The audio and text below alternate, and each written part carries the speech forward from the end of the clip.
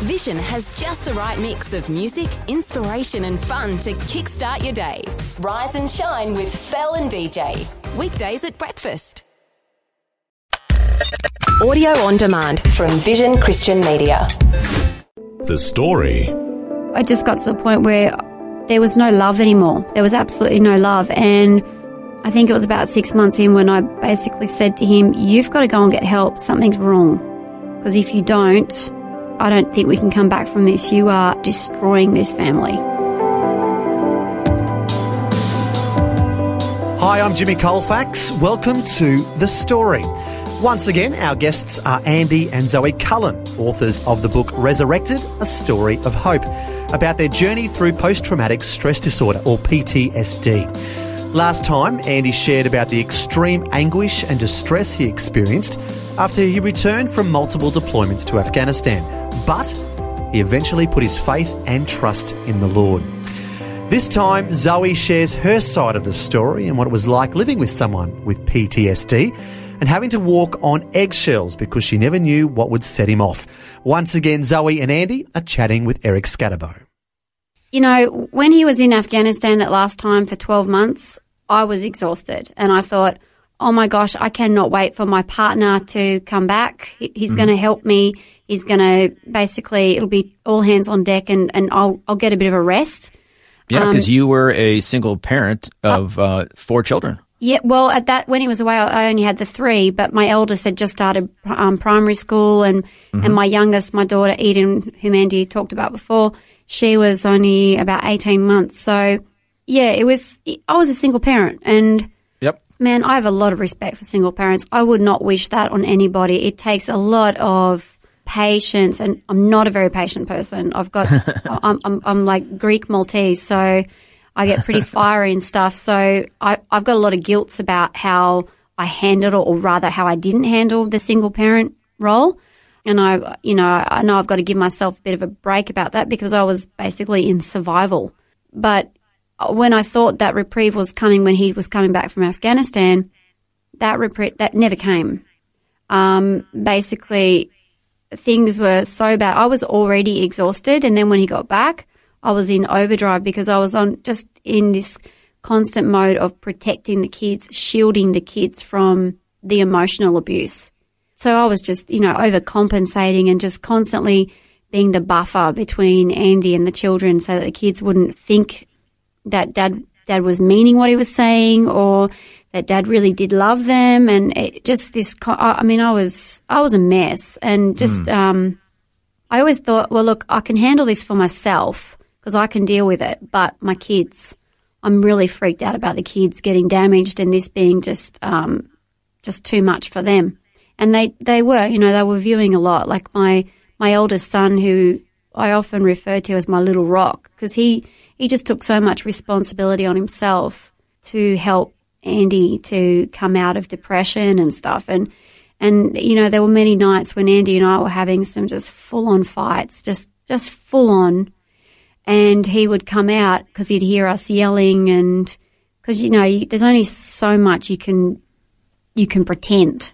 Mm-hmm. And he would come in and go, Mum, are you okay? Are you going to leave Dad? Are you going to get divorced?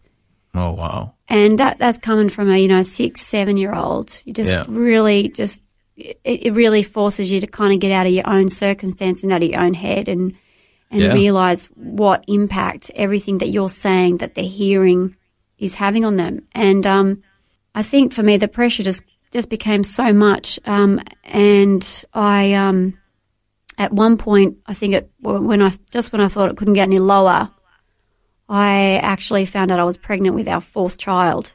And I got a lot of guilt about it, but I was not happy. I was just like, oh my gosh, really? What? How on earth am I going to get through this? Like, I already feel like I'm responsible for protecting my 3 kids. I'm just at this place where I'm constantly building my husband up, trying to make him feel better about himself, trying to make him see purpose in life and value in life. And now I've got to go through this as well. I actually literally, I cried all night. And it was just something I had no joy in my pregnancy, none. People were coming over and I mean, it's usually such a joyful thing, but based on all the things that you're saying that you've been going through, obviously it wasn't for you at this point. It wasn't. I wasn't equipped to handle it. And I actually literally, I was physically at the bottom of my reserve. I had nothing more to give. And I thought, how can I possibly bring an innocent child into this, what had become loveless marriage? It was just so angry and, you know, crying every day. And I just couldn't see how that could possibly be, you know, something that I wanted to bring a child into. Now, did you know anything about PTSD at this point? No.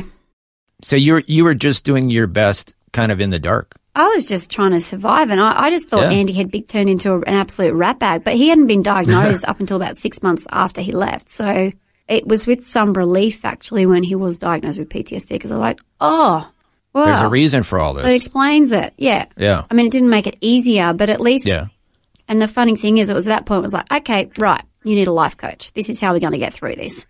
So you had a plan of action. Yeah, let's watch what you eat. Let's not drink so much. Let's go to bed at a reasonable time. Let's get exercise. But, of course, that just caused a whole lot of problems too because, you know, most men don't like to be told by their wife, do you really need another beer? Should you be eating those chips? Is that a good choice? Like, I basically became his parent and I had completely emasculated him, basically. He was a child and I hated it and I resented him for that. I resented him for the fact that I had to have the responsibility of looking after him because he wouldn't take the responsibility of looking after himself. So it was weird because I resented him, but he resented me for being in control. But then he also felt like he was just constantly letting me down because he wasn't in control enough to make the right decisions. So there came a point, I think, when I basically was pretty angry. It was just after I found out I was pregnant, and it was after this time of, okay, you know, once again Andy had done something where we felt like we were 2 steps ahead, and then he'd gone out and had an all-night bender drinking, and then he would come home and, you know, alcohol is a depressant, so, you know, couldn't really get why it wasn't working for him, and he'd come back and we would just end up like 10 steps back. So I was just at this point of, okay, look, it doesn't matter what I do. Unless you want to get better, you've got to help yourself. And I had a conversation with him where I said to him, look, I've got to focus on the baby. I can't do this anymore. I can't be only focusing on you. I've got to make sure the kids are happy. I've got to make sure the baby's happy. I've got to take some time for myself. So I really feel like it's not that I don't want to be a part of your journey anymore, but I've got to give this back to you. You've got to want to get better for yourself. I can't make you do it. So I basically said, you know, by all means, tell me what you're excited about, what's working, what's not, but this has got to be something that you're leading.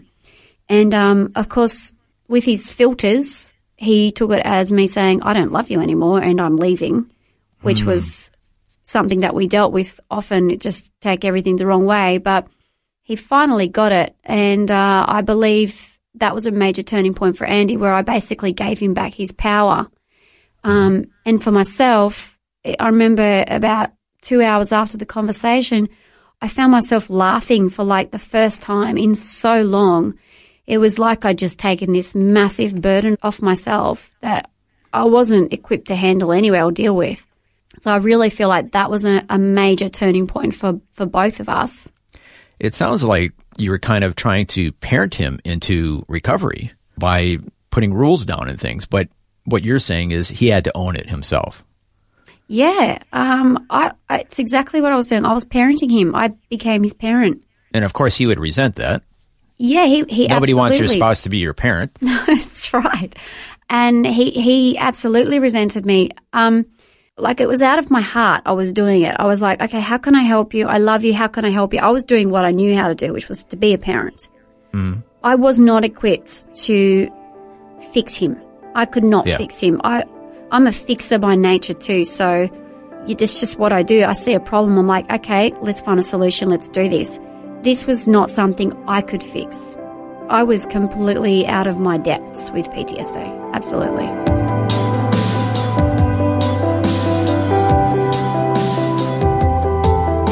That was Eric Scatterbo chatting with Zoe Cullen about the struggles she went through after her husband Andy came back from serving in Afghanistan and was diagnosed with post-traumatic stress disorder.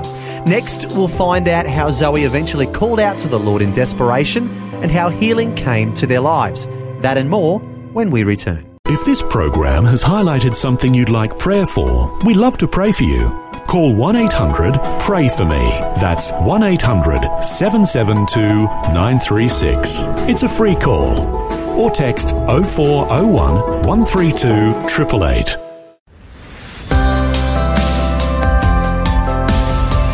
You're listening to The Story. Today, Eric Scatterbo is chatting with Zoe and Andy Cullen, authors of the book Resurrected, A Story of Hope, about their journey through PTSD following Andy's multiple deployments to Afghanistan. Next, Zoe shares more of the struggles she went through, and then they'll both share how they're now helping others. Another turning point for me personally was, after a massive argument and another massive argument, these were daily, sometimes multiple times a day, he viewed me as his enemy, so everything I was doing was against him. He could never see anything I did with good intention. We were just enemies. We were fighting all the time. And I just remember I locked myself in the room and crying and just grieving. I was actually grieving. Often I'd find myself grieving for what was lost because he wasn't who I married, and I hated to look to the future to see where our future was going. I hated the idea of, oh my gosh, this is my life now. And I grieved who I was and who I had become. Like, I was it's just the weight of the world on my shoulders. But there was a time when I was angry with God, and I just said, like, I grew up as a Christian, but my relationship with God was pretty limited to being a kid and just going, I had never gone through grief and never had to call out on God to kind of meet me where I was at. And in my anger, I just said, God, where are you? I can't do this anymore. This isn't fair. I didn't sign up for this. If you don't show up now, I'm out of here. I've got nothing left. I got nothing left in the reserves. And it was at that time where God drew me to the scripture, Romans 8, verse 28. All things work for good for those who trust in him and are called according to his purpose. And I just remember thinking, how? That's what you're giving me? Like, what? How is this possibly a good thing? Are these tears, this pain, this suffering, my kids being damaged, and bruised, how is this possibly a good thing? And I kind of learned to kind of go, okay, God, if that's what you're giving me, I got to trust it. And from that, I surrendered the situation. I surrendered my powerlessness and just said, it's in your strength because I'm not getting through this on my own. So God, I'm giving it to you. And that's for me when I actually felt that real tangible peace that surpasses all understanding. It was tangible. I was just like, oh my gosh, wow, there's actual power in this. There's power in me being able to go, God, please show up now. It wasn't just fairy tales. It wasn't just something. It was God actually literally showed up. And I did develop the strength to get through stuff, but it was different. It wasn't me operating anymore. It was God operating. Or me operating in God. Well, listening to your situation, I mean, I hate to say it, but it sounded like a living nightmare. The person who you married, your husband, had changed into somebody very irritable and disagreeable who could fly off the handle at a moment's notice, and you never knew what was going to set him off. Just sounded like a hopeless situation. But, of course, that's the wonderful thing about our Heavenly Father. He can break through hopeless situations or seemingly hopeless situations, and he took that weight off of your shoulders. Is that right? Yeah, he did. He brought hope into a completely hopeless situation. Absolutely. Okay. And another turning point, you had a suicide conversation? Yeah. That was a pretty big one. We had this conversation where after Andy had had an episode, and This would have been about maybe 3 years into our journey with PTSD. And I just remember locking myself in a room with him. He was just freaking out, and I could just see his eyes. His eyes would just get really dark, and he'd like just go into his head. And I was just sitting there with him and speaking his scripture over and over and over his head to just kind of draw him out of it. And he came out of it. I saw like just a bit of a glimmer, and he just said to me, Zoe, I've been thinking about taking my life. And my first reaction was anger. Like, how dare you? How dare you leave me? How dare you leave the kids? How can you've got these beautiful kids. Why would you give up on that? You've got so much hope. You've got so much to live for. Why would you give up on that? I didn't understand it. And then I had this revelation where I realized it wasn't that he was giving up on us or that we weren't enough for him, but he felt he wasn't enough for us and that we deserved more, and somehow by him, taking himself out of the picture, that, I don't know, Sounded like the devil really was making him think very destructive and bad things about himself. Oh, man, such lies. Yeah. Such lies. And I know for himself too, he just felt that he was going to get something completely different from me. He was so fearful of what I would think of him, so fearful of what he was going to get from me. He got a punch in the arm. I know that. And I basically said, what are you doing? Don't you dare give up. Don't you dare give up. We're in this together. And it was such an important conversation because it was the first time that I actually understood the depths of where he was at, of where he was coming from. PTSD. The hurt and the pain that he was going through. For him to actually get to that point where he actually was contemplating that. PTSD is an invisible injury. You don't see it. It's not like a broken limb where you're reminded to be, oh, that's sore, let's be gentle with that, or let's just be cautious. It's invisible. So you just, like, as a spouse, I got a lot of regrets and guilt about how I handled it. I mean, there were many times when I was like, why are you depressed? You've got friends that went over to Afghanistan, they lost their legs and they're out becoming these, para-Olympians, or like they've overcome. What's your excuse? You've got your health. You've got every single one of your fingers and your toes. You've got 4 children. We live in a beautiful part of the world. Snap out of it, I would say. Like, I just didn't get it. And it was that conversation where it was the first time that I actually got it. So he came back not with a broken arm or leg or a physical injury, but with a wounded heart. Yeah, it was spiritual.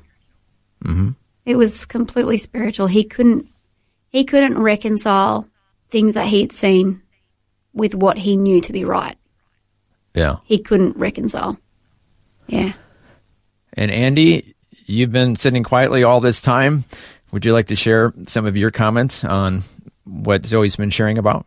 Yeah, that was the most difficult conversation I've ever had in my life. I was praying a lot during that time, and I'm sure the strength to have that conversation came from the Lord, but I was so full of fear. I thought, if I let this out of the bag, if I let the truth of what I'm thinking out in the open, everyone's going to think I'm crazy, no one's going to love me anymore, everyone's going to want to flee from me, and I'm going to lose everyone anyway. But I was at that point where I'd run out of options, and I got that strength on that day, and I remember it vividly, sitting on the bed there with Zoe, and it was really hard to voice it, to give voice to the actual thoughts that were going on in my head. Mm-hmm. But once I did, it almost removed their power. I realised that all the things that I was fearful of weren't actually real. They were simply just fears in my head. And what I got back from Zoe, although there was some immediate anger and fear in her, was love, was empathy, and was patience. And what it did is it drew us back together as a couple. And it's really where I saw God start to heal our relationship. We started to talk. We started to openly discuss some of the things that we were going through so that we could journey together. And that actually led into the book where we wrote the story together and then became something that we wanted to share and that we felt led to share, to be able to bring a story of hope to others. It's, God really blesses relationships and marriage, and we're supposed to be open. We're supposed to be vulnerable with each other because we're not meant to do life alone. And I'm just so thankful that, Zoe stood by me through those horrible times, because the relationship we have today is stronger through Christ, through all of this turmoil, than it was when we first even fell in love and got married. So, God uses all things for good for those that are called to his purpose, and we're called to his purpose. And now we work together every day. We spend a lot of time together as a married couple, and I'm extremely thankful for that. But the best thing about that is bringing hope to others. So now you're both growing in your relationship and your faith in the Lord. And let's get caught up on what is happening today. You wrote this book that you mentioned, Resurrected, A Story of Hope. Yeah, that's right. So we share our story. We do some public speaking, and it's all gone really fast, actually.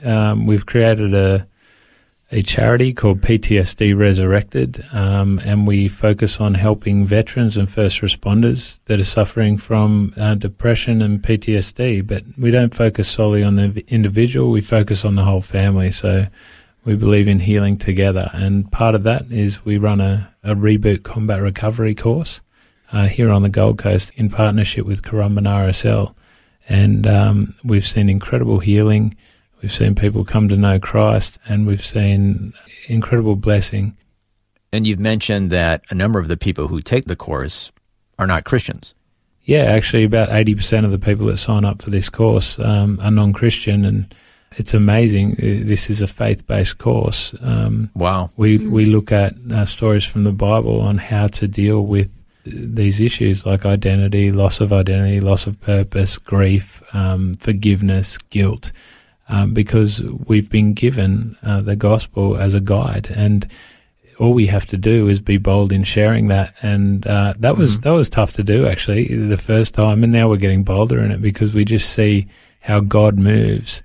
You just need to be able to share the word, and it will resonate with people's hearts, and they will find healing. And it's a beautiful thing to be a part of. My faith grows every day that I'm involved in it, and yeah, I mean, it's just amazing. Can I just add a big part of this course is, look, we were on this journey. We've been on this journey for 6 years. When we discovered this course in America on a speaking tour last year, we actually, when we went through this course with Reboot, we found that they had basically everything that we stumbled on in 6 years, they've actually condensed into a 12-week program. And I like to think if we had have found this program 5 or 6 years ago, we would have been on our healing journey where we are today a lot quicker. But a big part of this course is accountability. And, as I mentioned before, when I said to Andy, I've got to give this back to you because you've got to want this. It's about choices. And for Reboot, it does bring it back to, okay, yes, you've got PTSD as a result of this trauma or whatever, but where you are now is also a result of your decisions that you've made. So, the trauma is like a fork in the road. You can either go up or you can go down. Which way have you gone? And it sort of like traces back from, okay, so you were exposed to trauma, and then as a result you started drinking to handle it. Then that led to, I don't know, maybe a downward spiral. It's a downward spiral, pornography, and before you know it, you've got marriage breakdown. You can't blame that on PTSD. So it's about coming back down to that point and going, well, hang on, I've got to make the right decisions. And it's empowering. It gives people back power of their lives. Well, thank you so much for sharing your story with us today. It was a pleasure. Thank you very much. That was Eric Scatterbo chatting with Andy and Zoe Cullen, authors of the book Resurrected, A Story of Hope, about their journey through PTSD following Andy's multiple deployments to Afghanistan. You can learn more about their book at their website, ptsdresurrected.com. While there, you can also learn about the combat recovery course they mentioned called Reboot.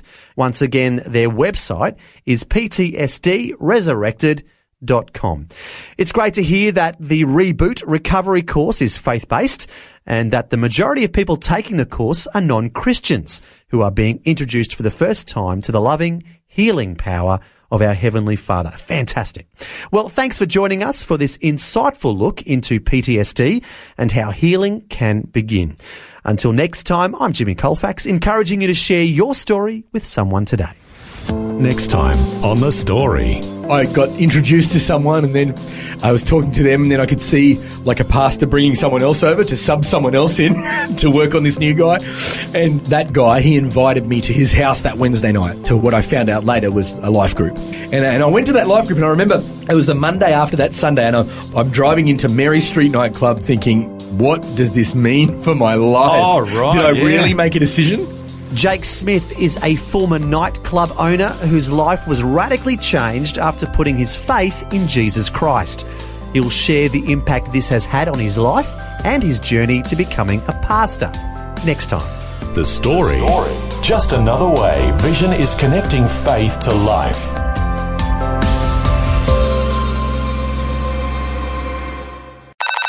This program is a production of Vision Christian Media. To find out more about us, see vision.org.au.